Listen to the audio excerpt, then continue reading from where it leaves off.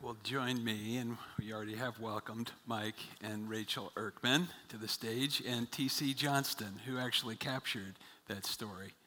And so we're so grateful that you said yes. But the first thing I have to ask is, can I get you some water or something? You just gave your liver away. How does that work? Well, the liver grows back. So it's mostly, in the first 6 weeks, it's mostly regenerated.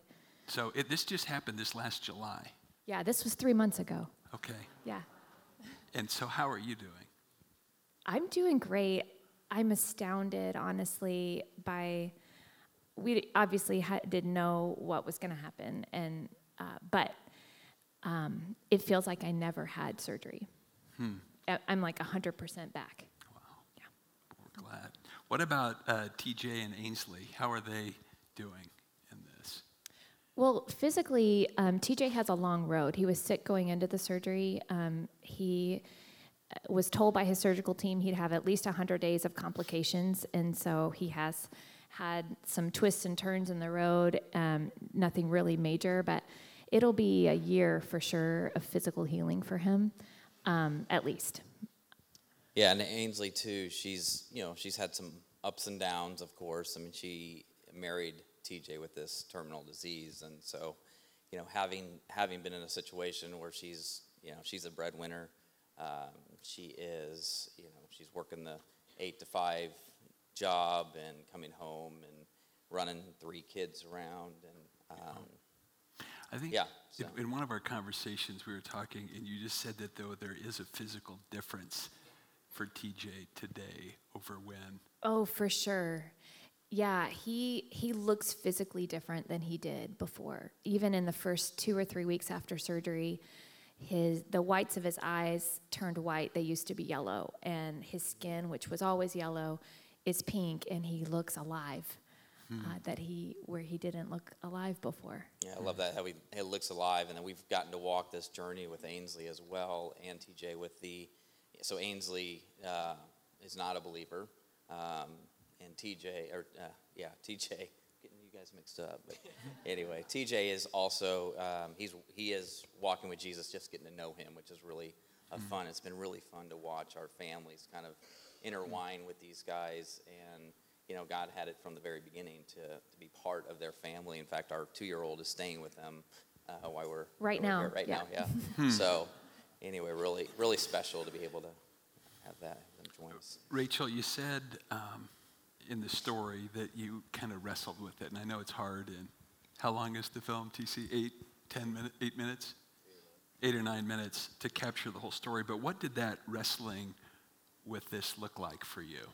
Yeah, so my first response to Ainsley was, yes, I could do this. And then I shut up because then I was like, okay, that was really, I got to pray about it.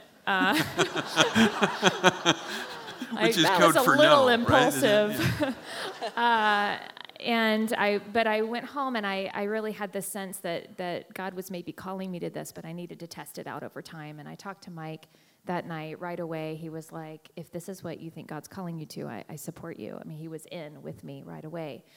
But then it was over the course of the next several months where I was praying about it and just confirming, Lord, is this really what you have? And it was tricky because I do work with surgeons, and I kind of tested things out with them, like, well, what do you think? What would a liver surgery look like? Or what do you think? And they'd be like, no way. You should never do that.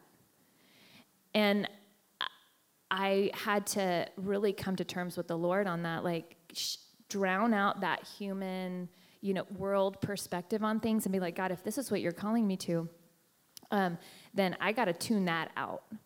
And I did come to a place where there was about a 45-minute period where I really had sort of a wrestling time with him on it, where I had to come to terms with, is my body really even my own? And I knew intellectually it wasn't, but I had to give that up spiritually. And in the end, I finally submitted, and I said, yeah, I have 3 small children. Yes, it doesn't make sense from a human perspective for me to put myself at risk for someone that was truly like a stranger. But my body is not my own, and if this is your will, you'll take care of it however it is. And what so you're wrestling with God, this you're feeling called to do. Were you at peace with that, or were you, what was that For like? sure. In what way? What happened? What gave you that peace? Yeah, I had an underlying peace the whole time, but there was a time. This was about 6 months after I met Ainsley, and I wasn't sure when is the right time that I'm supposed to step forward as a donor for him. Like, I didn't know when that was going to be. I was just waiting on God's timing, and in the meantime, there was a plane trip. I was flying actually from Portland back to Boise, and I sat on the airplane. It was in the evening. I was looking out the dark window, and I just was crying out to God in my heart, God, I need to know that when I do this, when I step forward this way, that I just need a promise that everything's going to be okay. And he gave me an answer over and over, quietly in my heart. He gave me an answer, but it wasn't the answer I wanted. I wanted assurance that everything was going to turn out okay. And what he gave me over and over was, I will be with you. And he whispered that into me, over and over on that airplane trip. And that's what I held on to the whole time. That's beautiful. Mike, imagine just as Rachel went through this wrestling process, you had your own wrestling process. What did that look like for you? I did, yeah. Mine was a little bit different. I didn't get that super clear call initially. God and I had to do a little business together. And as you saw in the video, I had a couple of those 3 a.m. moments. And, when I came to the conclusion again that this could potentially give TJ another 10 years of life to be a dad. And then for me, the rare chance that I'd be a single dad, and I had this overwhelming, the peace that surpasses all understanding, that peace that we just don't understand. But then there's multiple layers to this. Not only did he give me that, but for Rachel, for instance, put yourselves in the situation with your daughter doing this, but gave them a real sense of, your parents a sense of peace. So that side of it, but then too, just the fact that we're a team. That we're doing this together, and God's been just going to work on us recently, just on that whole idea of, hey, we're in this together, and He put that call out to her. That said, we met some new friends from Florida last night, and they're here at this conference really to discover that together. How do we do this together? And so our journey really started when you came to Boise and facilitated a jog, and this idea of, and I'm hearing it as kind of an overwhelming theme of, what's the Holy Spirit telling you? What's the Holy Spirit telling us? And as we listen to that, how that plays out. And, it's tough. What I can tell you is that, TC ties us up in a really pretty bow and a nice video, but there's a lot of tension. There's the enemies, he's doing, as soon as you join forces and join hands, he's at it, and we're fighting that battle, and we're winning. But we want the best version of us. And what's cool is that this is just one story, and whether it's donating a liver or watching your wife hand a couple bucks to a homeless person on the side of the street, or whether you're giving millions of dollars, that story is not over. And we just that's the exciting piece, is that we feel like we're climbing this roller coaster, that click, click, click, click, click as you're hitting the top, and then that there's something behind that. And we're, again, by listening to the Holy Spirit, acting on it, it's just an amazing journey. I couldn't have told you we've been here a year ago. So thanks a lot. It's all your Thank fault. you. Yeah. Okay. TC, thank you. TC, you have told a number of stories for Generous Giving, and I think it's interesting because you have an interesting vantage point. So I actually have 2 questions for you. What did you witness as the impact? Because as you're looking at this story being filmed in a hospital, it's phenomenal that happened with the HIPAA laws and everything that exist today, that you could bust in a film crew and film all that. So what was the impact of those that you saw experiencing this, and then how has this impacted you?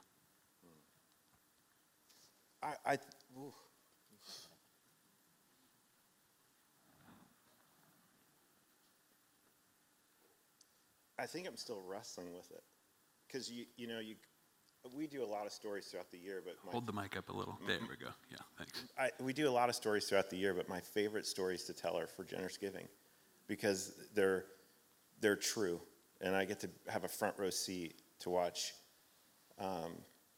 my belief lived out in other people's lives, but also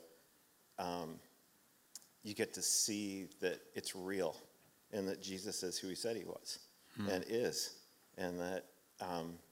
So I think with that,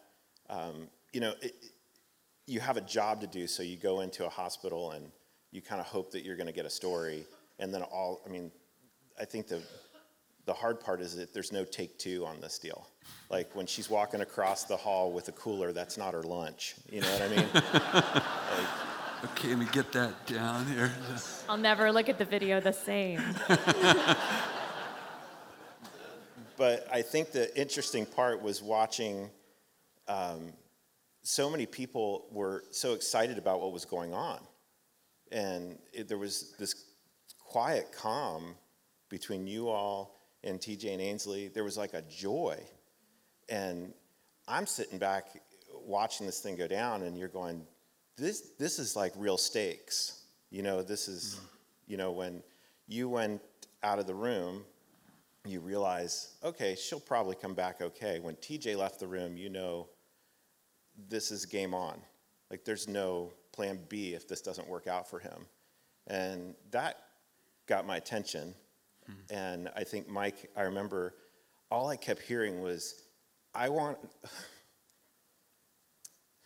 to be a brave husband like you. And I was so inspired by all the people at the hospital said, why are they doing this?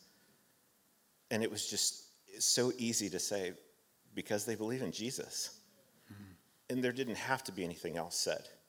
And you just saw this sparkle in people's eyes, like, I want to know who that Jesus is. So That's beautiful. As far as it's hit me, I don't know that I have an answer to that other than I'm still processing through it. I mean, you were there when I would call at night and just... Yeah. I'm still working through it. It's a gift. Thank you. Thank you.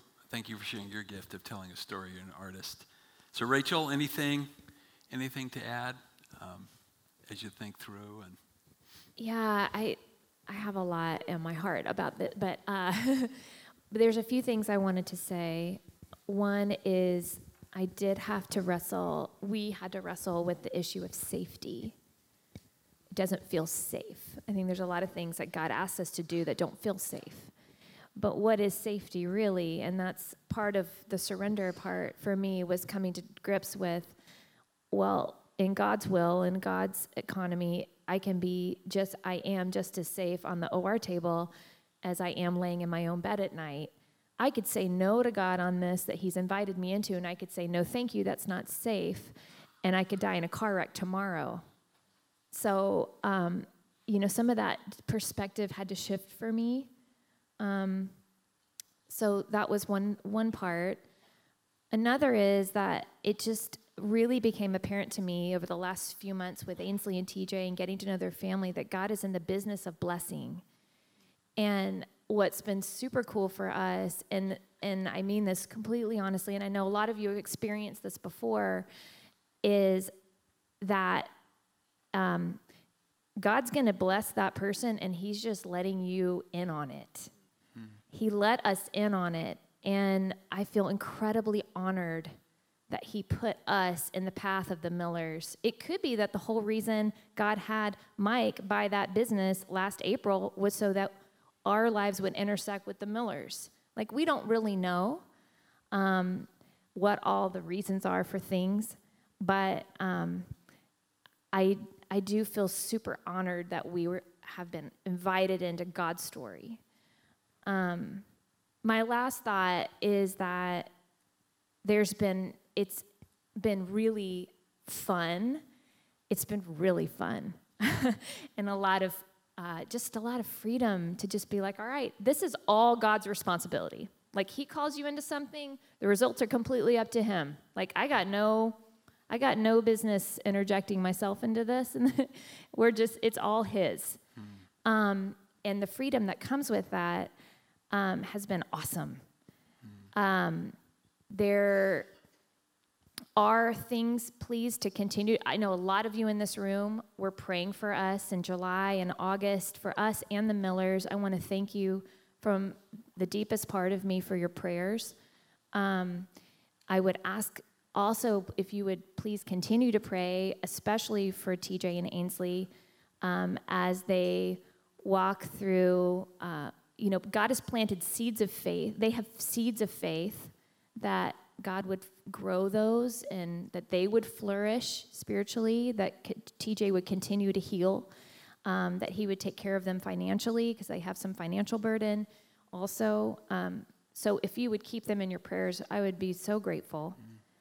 But we just don't know the end of the story. Like the surgery is just like a little part of it. God's got, like any generosity that he calls us into, like he has a plan and a purpose. We maybe don't know what it is, but its ripple effects can be really far-reaching. Well, thank you. Thank you for saying yes. I love that picture of when you talk about TJ looking alive, because as we live generously, that is what true flourishing looks like. Things that are dead come to life. The fabric of life, the fabric of creation is rewoven. So thank you for saying yes. Thank you for coming here and sharing this with us. Appreciate it. Thanks, guys.